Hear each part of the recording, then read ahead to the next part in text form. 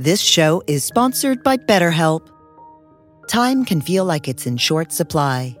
Between work, family, and friends, there's very little time left just for you. What would you do with an extra hour in your day? What's important to you? Therapy can help you find what matters to you so that you can do more of it. It's a great way to increase self-awareness, build a greater sense of purpose, deal with overthinking, and more. If you're thinking of starting therapy, give BetterHelp a try. It's entirely online and designed to be convenient, flexible, and suited to your schedule. Learn to make time for what makes you happy with BetterHelp. Visit BetterHelp.com/BeHereNow today to get 10% off your first month. That's BetterHelp, HELP.com/BeHereNow.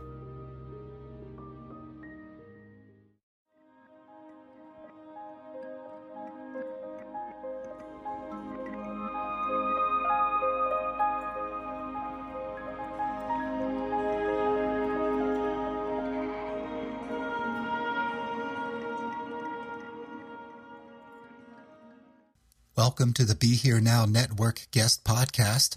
This series features talks from a myriad of modern spiritual teachers expanding on how we can all live a life in balance. If you are interested in supporting this podcast, please go to BeHereNowNetwork.com/donate or bookmark our Amazon link. Any order made via this link will contribute a small percentage to the Be Here Now Network at no extra cost to you. For this latest installment in the Be Here Now Network's guest podcast, Gil Fronsdal, author, meditation teacher, and former student of Jack Kornfield. Gil speaks about the concept of self and non-self in this talk recorded at the Insight Meditation Center, where Gil is a co-teacher. For all the teachings of non-self, anatta, in Buddhism, there is also the concept of the great self, Mahatma. What is the relationship between being spiritually awake and the concept of self? Gil explains that early Buddhist tradition did not try to answer the question of who am I initially. Instead, it raises other questions such as what is freedom? What is it to be psychologically and spiritually free from the shackles of our own mind? The beginning of wisdom is recognizing that our mental traps exist in the first place. Enjoy this talk with Gil and stay tuned for more from the Be Here Now Network guest podcast. So good morning. Can people hear okay? Is it loud enough out there? So happy Mother's Day. There's a long tradition in Buddhism of saying that wisdom is the mother of all Buddhas, that the Buddha had a mother and was wisdom.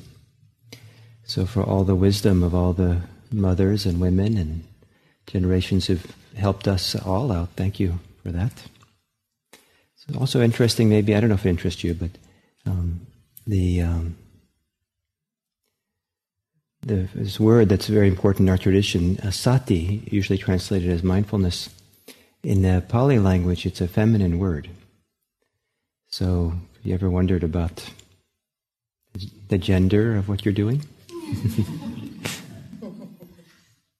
So one of the important teachings or insights of Buddhism has been that into what's called not self. And it's a teaching which has confused a lot of people. What self realizes not self, for example. And I want to read you a passage from a kind of academic article by a European scholar, a woman named Joy Manet. And she was at a conference where some therapists were confused by this issue as well. At a recent conference, whose theme was the psychology of awakening, Buddhism, science, and psychotherapy, many of the participants expressed their confusion regarding how the Buddha could function in the world without a self. Because they were Buddhists, they were trying to follow the teaching and to achieve or to imitate what they imagined this form of functioning could be. I thought they had missed the point. What the early texts show in the character of the Buddha is someone with a very advanced self-concept. His self-esteem is perfect. He has gone beyond doubt. He knows. He is confident of his knowledge. He expresses himself with conviction. When the Buddha talks of himself in the first person, he does so with clarity. He has a strong sense of identity and knows very well who he is. He gives accounts of his life experiences in the first person.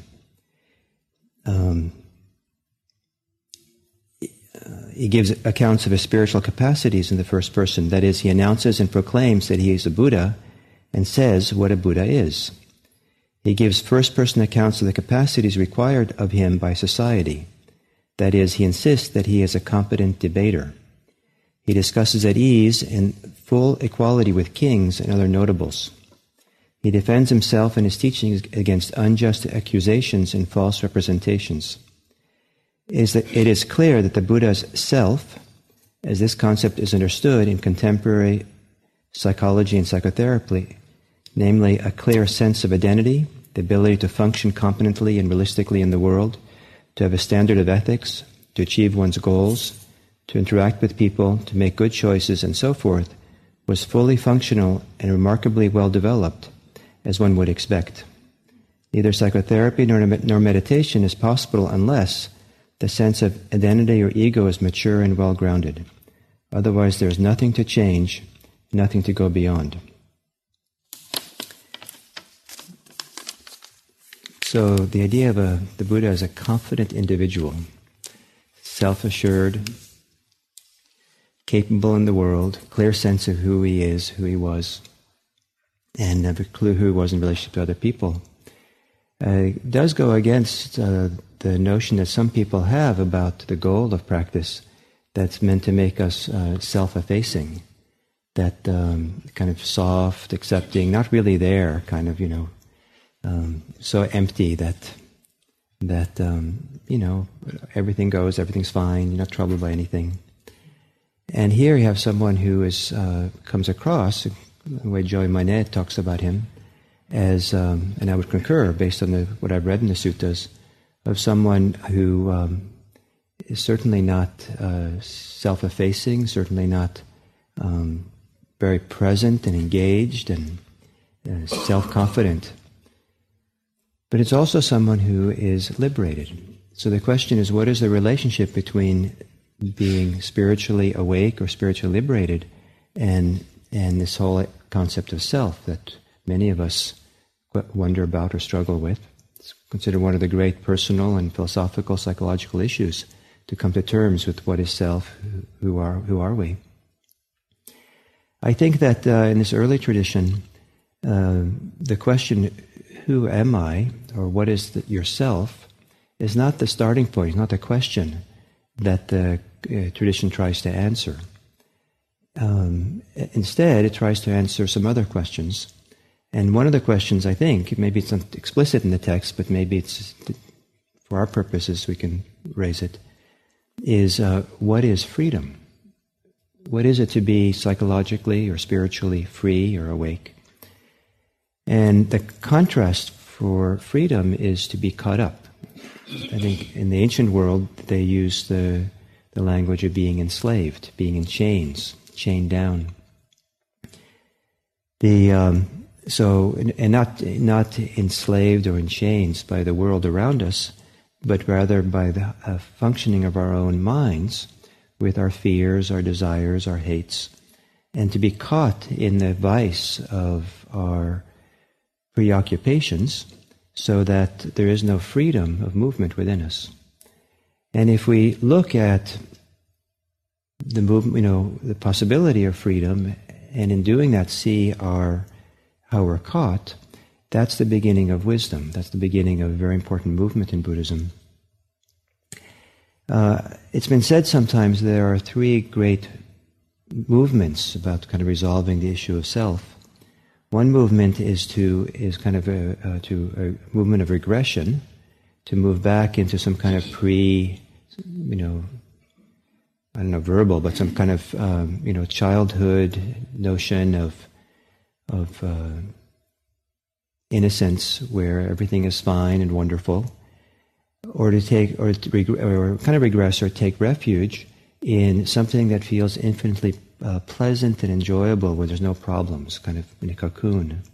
And I've known people who have had very traumatic lives, and their way of coping with it has been to pull back away from the world and their difficulties and take refuge in kind of altered states of consciousness, or states of quite disassociated or removed, sometimes where there's a lot of bliss, a lot of feeling of emptiness and separation.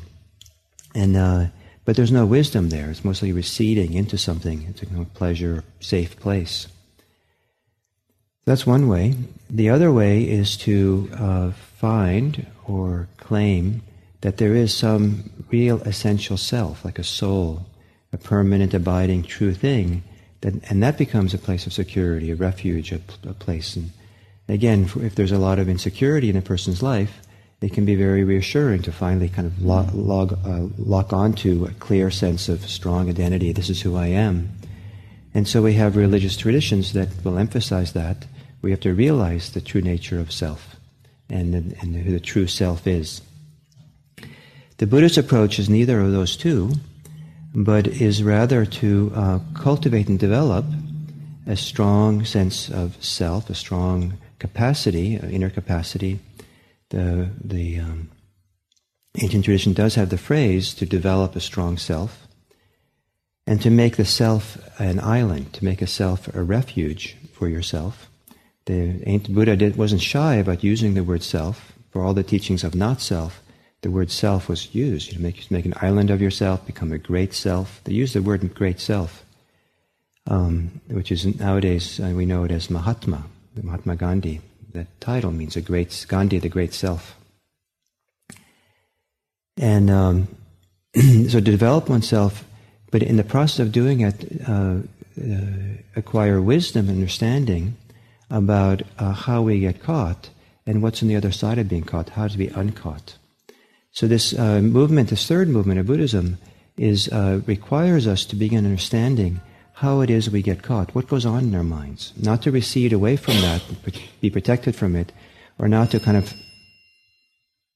ignore that in some way, so that we can, hold on to something, but really to understand the fears, insecurities, the attachments, the concerns by which we hold on to something really strongly.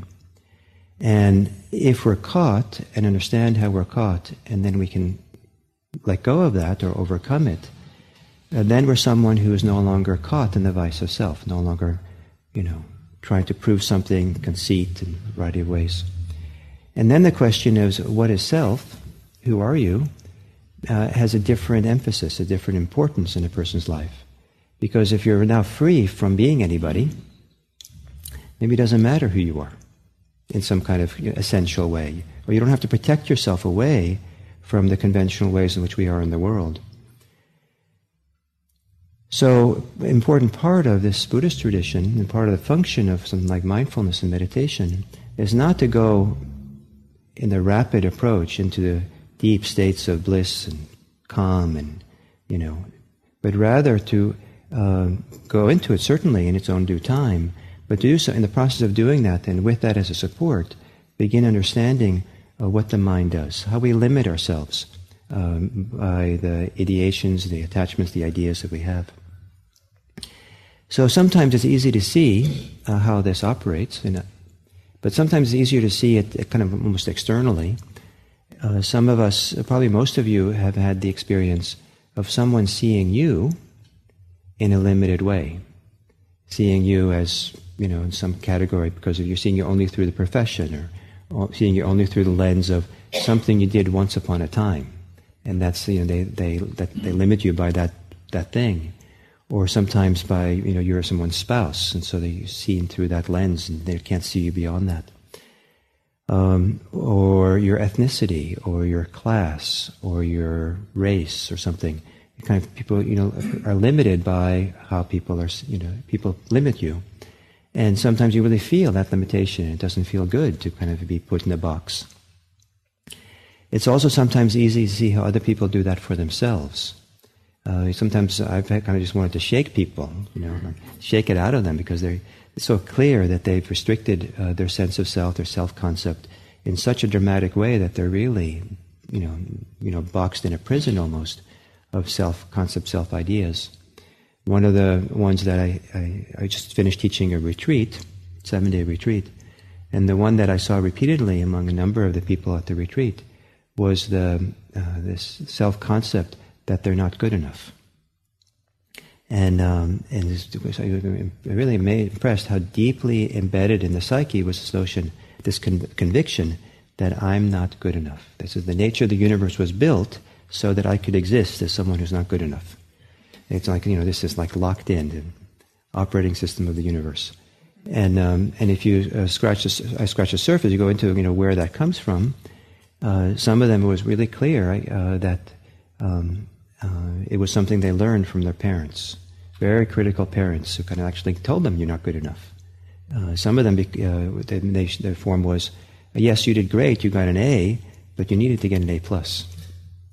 You're not good enough unless you get an A+. And so they grew up with this idea of never good enough, never can live up to the standards of their parents. And then some of the people I talked to was because of their religious upbringing. They had a certain religious environment where the lesson was so powerful was that it's somehow you're not holding up to some kind of standard that you're expected to do. And sometimes it's because the situation in growing up was so difficult for people, so painful, and then they internalize the cause of that pain. Young children often will take responsibility for things which are not their own. I once, when I was 6 years old, brought a pole back to my neighborhood, and I don't know how long, to me it seemed like a long pole, and so later in the day, some adult picked up that pole and tried to pole vault over a little picket fence. And in the process of doing that, he broke his leg. And I was to blame. Obviously, I caused that. I brought that pole. So it's a 6-year-old mind, cause and effect. So it's easy to kind of say, I'm not good enough, I'm responsible, I'm bad. And so these things sometimes get locked in at a very early age. And or when I was in 7th grade, it never caused me any suffering, this one, but because I just took it as true. I was at an art class, and I was drawing, and the art teacher came over to me and said, you have no artistic ability. And since I didn't care whether I had or not, I had no identity around that, particularly, it didn't matter to me. But she was the authority, so it must be true. So I just put on that piece of clothing, and happily, I still didn't care. But that's one of the self-concepts that I carried with me into being a freshman in college. And then my roommate in college was a born-again artist.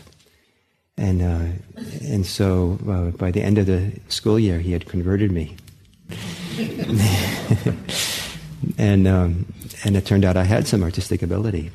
And so then I remembered how one of the reasons I didn't pick up a pencil to draw was because of this teacher, what she told me. So this idea of being limited, it's much harder to see it for oneself, to see how we limit ourselves. And part of the function of meditation practice is to help us to see that. And the unfortunate part of seeing that, more often than not, is we see it in how we hurt. That a lot of the suffering and pain that people experience has its a connection to our self-concept that we're carrying with us. It plays out in a variety of ways. The concept we have that's threatened, the concept that we have that we're trying to prove to the world, the concept that we have that can be frustrated, the concept that we have that that's not being supported by others.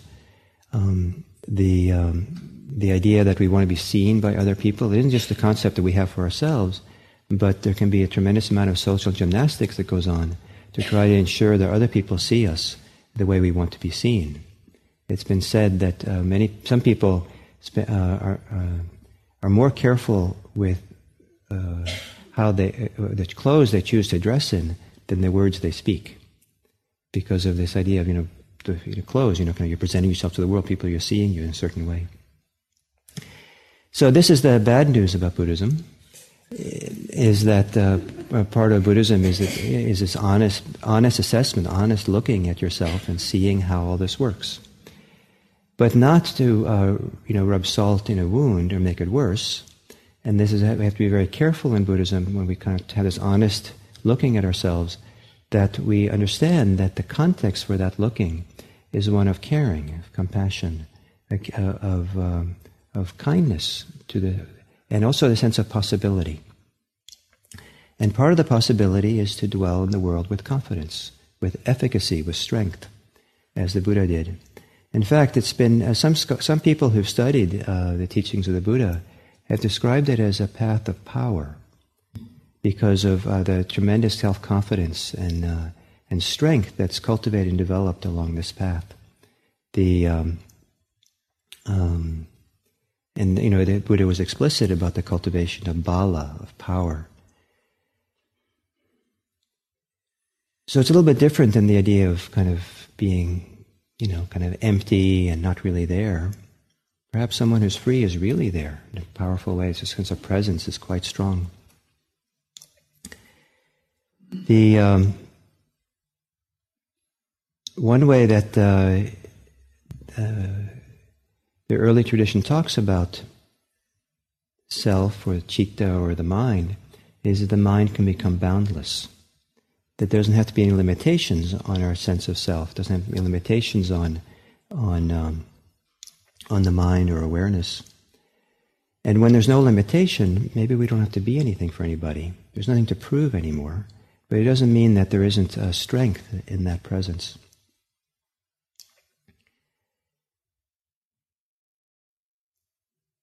So I think part of the reason this is important, this idea, is that if we don't understand that strength and presence, strength of capacity, and developing ourselves is an important part of the tradition, it's possible to overlook that side. And sometimes when Buddhist practice is offered or presented mostly as acceptance, accepting yourself in a deep way, everything's okay about you, you're fine, you are enough. You're so enough, you don't have to do anything. Just accept yourself and everything will be wonderful. That then there is no development of strength, of inner core. And then perhaps you just need to be reassured over and over again, or put in a situation where everything is safe, where you can kind of accept. But it isn't just a matter of having a safe environment. Buddhist practice is we want to be able to cultivate ourselves so our safety is portable, that we carry it with us. Because I think it's unrealistic to expect that we can go into the world and always have it a safe place. But we can bring our safety with us, and part of that is our inner strength, our capacities that we cultivate and develop. Part of it is our self-understanding that we bring with us. Part of it certainly is our ability to let go of ways in which we get caught and hold on. And part of it is our ability to have empathy and clarity and be able to communicate in effective ways. So, one of the remarkable things when you read these ancient suttas is when the Buddha was challenged by people, and he often was, he seemed to be unfazed by that challenge. He seemed to be very direct and involved in the challenge, but he seemed to stay peaceful and free in the middle of it. One of the aspects of these teachings of not self or connected to it is the teachings around conceit. Self and conceit maybe can be seen as two different things, but part of the function of the path of practice is to lower the flag of conceit. And so, holding up your flag and say, look at me, this is who I am, is a form of suffering. And it certainly can be suffering for you, and too often it's suffering for other people as well. or at least an irritation. But to lower the flag of conceit.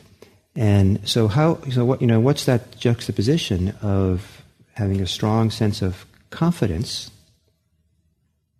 without it being conceit. Some people are afraid of being confident because it can look like conceit, and the last thing you want to do in a Buddhist community is to have conceit, stand out in some way.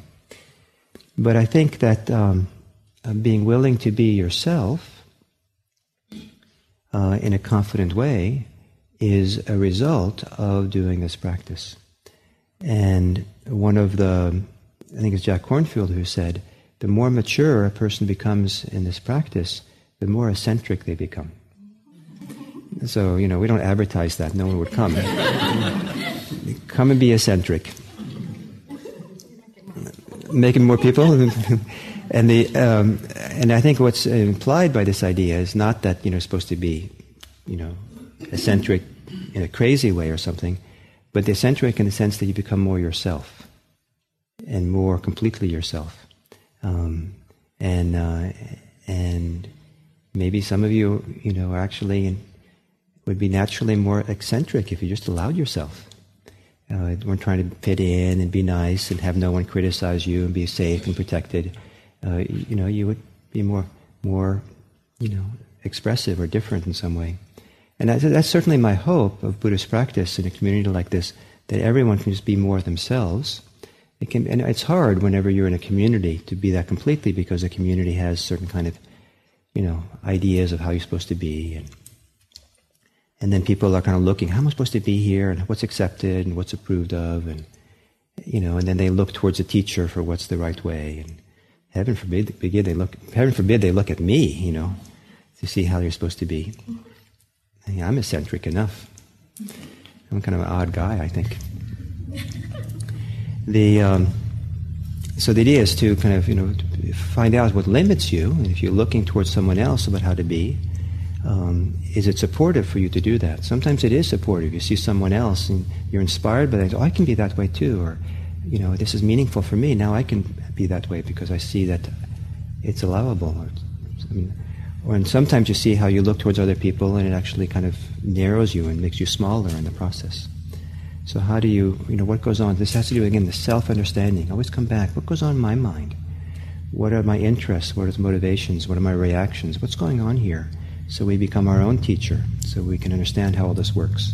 Without the wisdom of that, I think there is no possibility or freedom. Some people want a freedom that's kind of handed on a silver platter.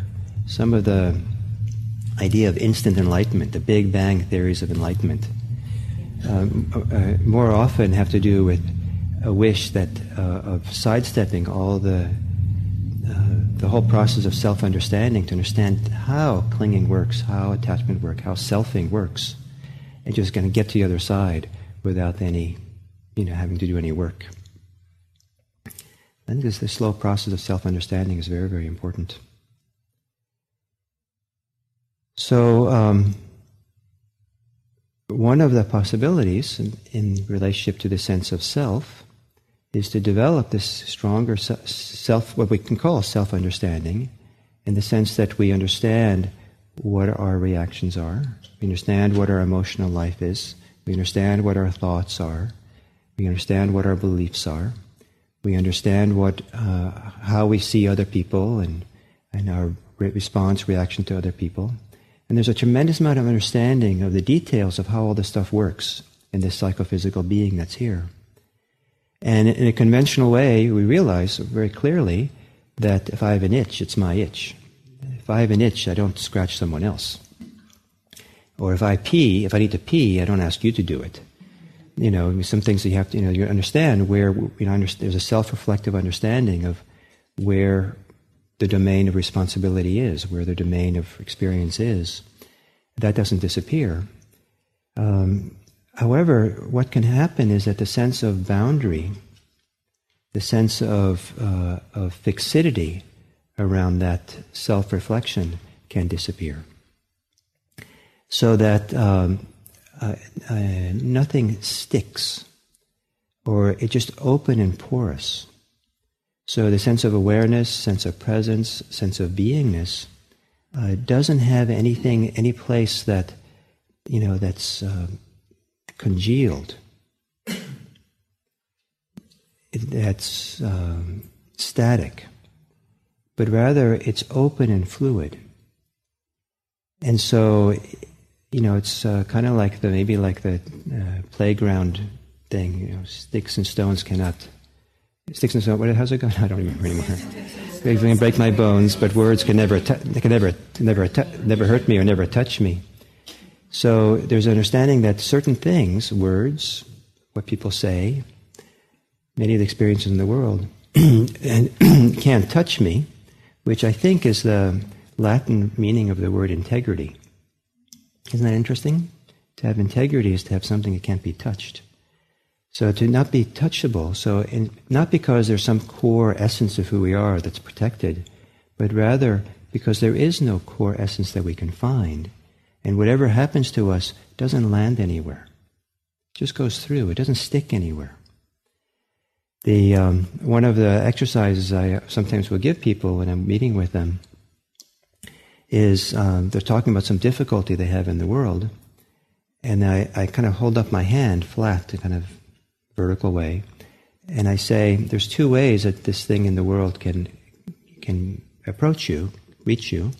One way is it can reach you and hit you like a wall. It hits something inside of you. The other thing is that it just goes right through. It doesn't hit anything. So when you're having trouble with this issue in the world, I ask them, what is it it's striking inside of you? What does it hit inside of you? And this is part of the thrust of Buddhist practice, to take responsibility for where it hits. What's the reaction? What's going on here? And oftentimes, it's very easy for us to blame the world outside for our reaction. So for a very simple one was, you say, you made me angry. No one makes us angry. Someone who has the self-confidence of a Buddha, perhaps, someone who's fully here in a strong way and knows themselves well, will not blame anyone else for being angry.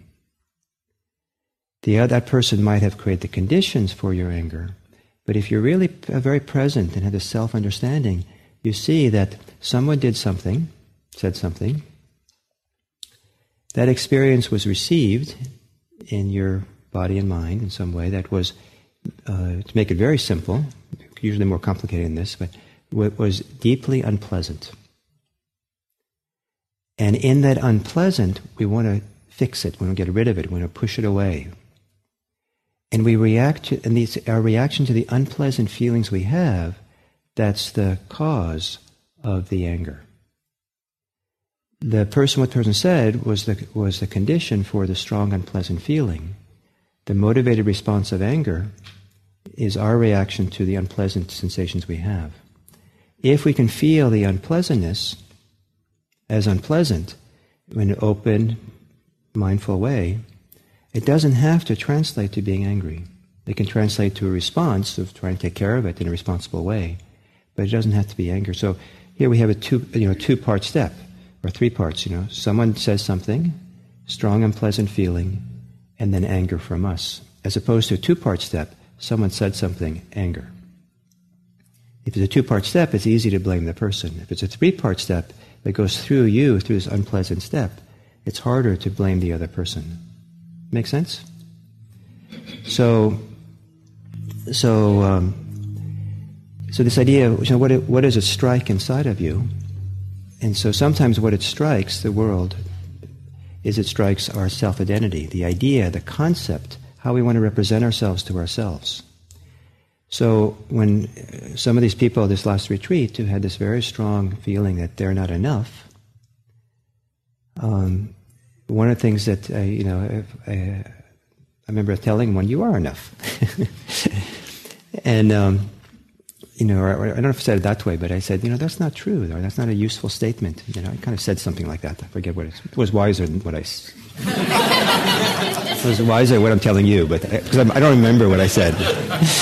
It's certainly wiser than that. But for the purposes of the teaching today, said, you are enough. And that was met with resistance. It was met with resistance. No way, I'm not going to accept that. Pushing that back on me. You don't understand. So what is it? So they say, what is things meet inside of you, and what happens if there's nothing inside of you that meets it? Nothing hard, nothing fixed. Just let the experience of the world, people say, in some ways, go right through. Or that's just one way. It's a metaphor, doesn't it? Or a metaphor, just dwelling, just it's there in space, empty and expansive. What happens if our mind is so big and so spacious? There's room for everything. If our mind is contracted and claustrophobic and something comes along, then it has to jostle for space inside of us and things have to kind of, are threatened. But if our awareness is really big and spacious, not so much so that we then become vacant people, but then other capacities that we have can respond to the situation. If we're tight, if we're stuck, if we're contracted, then the capacities to respond become much more limited. If we become relaxed, at ease, our creativity becomes stronger. If we become relaxed and at ease, our empathy is more available. If we have relaxed and at ease, then we have more easy access to our wisdom and our common sense to the situation. So if a strong attached idea of self-clinging, is like a fist, it has its usefulness, a strong contracted sense of self, idea of self, just like a fist has a usefulness in certain situations. But a fist, often how it's used is not so helpful to others, and it's kind of frightening to see someone going around with a fist, but it still might have its use. And when my kids were small, one of the not good uses of a fist was to play the game of them trying to pry my fingers apart. And somehow that was lots of fun for them.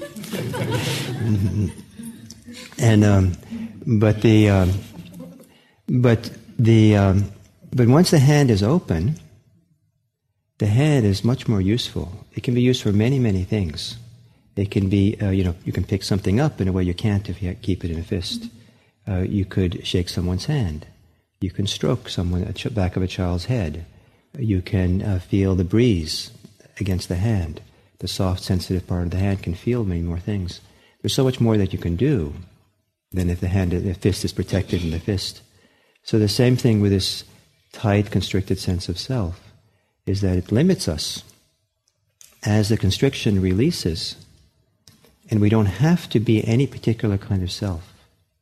We don't have to be anybody for anything, for anybody. We have to be anybody for anybody. Then it's like the open hand. Who we are becomes much more fluid, flexible, available, multifunctional. So much more is possible in that kind of state. And in that possibility, if you're someone who's developed a path, you become someone who becomes self-confident, someone who becomes capable and strong in a variety of ways. Even though, the last thing I'll say is that, so there's kind of a juxtaposition because of the maybe difficulty of language, or my difficulty with language, is that you can almost say the person as someone who's well developed in this practice has a very strong sense of self without there being a self there. So if you emphasize one side of that statement more than the other, then you get the wrong impression. But if you hold them together, I think you get closer to the right impression of how this is. So if ever you get confused again, or hear someone confused about this not self teaching in Buddhism, I hope this talk clarifies it or offers you a different perspective that we do have a strong functional self in this practice, but it's one that's free.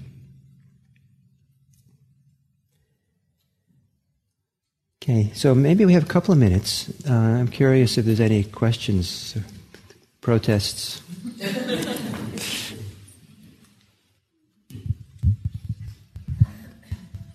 More like a comment. You talked a little bit about conceit, fear of conceit because of the self. I always saw conceit is a sign of insecurity. Could well be. Not of strength. Because if you have the kind of sense of self that you were talking about, you don't need to convince anybody else about how smart, wonderful, whatever you are. Yeah, it's possible. I mean, I've seen a lot of conceit, which is insecurity for sure. But I've seen people who just seem to be incredibly arrogant, and secure in their arrogance, and secure in themselves. and usually it's the people. Usually it's the people I'm thinking of are people who are really smart. Not all smart people are this way, but I've known people who have been really smart, really capable, and have this inner self-confidence, that it's kind of arrogance. So everyone else doesn't count because they know what's going on. They couldn't care less about other people. They're secure enough. So I've seen that as well. But you could say maybe deep down inside there's some insecurity, but I haven't seen it in them. But you're right. Often that's the case. What's also interesting is, I think many of you know this already, but it's worth saying that in Buddhism there's three kinds of conceit. There's the conceit that you're better than others. There's a conceit that that you're worse than others or less than others, and there's a conceit that you're equal to others. And all of them have to do with playing the self game. And you have to. And in fact, sometimes people who are extremely shy, paradoxically, have a very strong sense of self. The stronger the shyness, the more the sense of self is quite strong. Self-identity. It just takes this particular form around that shyness. And so then the question is, what's the alternative from seeing yourself as better, worse, or equal to others? And the alternative is, don't think any of them. Live your life without having to compare yourself to other people. Don't play the comparison game. Just be there. And then I'll end with, at this retreat I was at, John Travis read a quote. One of the teachers read this quote. It was something like, humility is not thinking less of yourself, but it's thinking less about yourself. Spending less time thinking about yourself. Okay, so thank you all very much. And so we have this wonderful fair that people in our community who volunteer at different things in the community, wider community, have set up these tables and they're available to talk and don't think that they're trying to recruit you. Show up with enough self-confidence that, and assured in yourself that you don't have to worry about if they are. Just be there, because it's just very interesting to see what they do and find out, what makes them, what attracts them to that work. And so please look around and see what our community does. Thank you.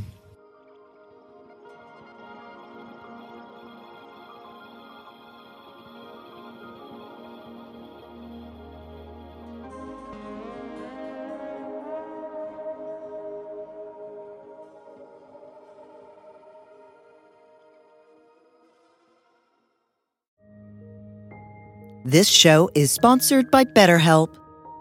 Time can feel like it's in short supply. Between work, family, and friends, there's very little time left just for you. What would you do with an extra hour in your day? What's important to you?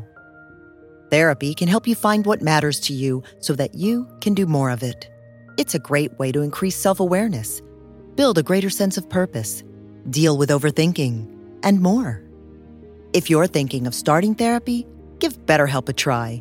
It's entirely online and designed to be convenient, flexible, and suited to your schedule. Learn to make time for what makes you happy with BetterHelp. Visit BetterHelp.com/BeHereNow today to get 10% off your first month. That's BetterHelp, HELP.com/BeHereNow.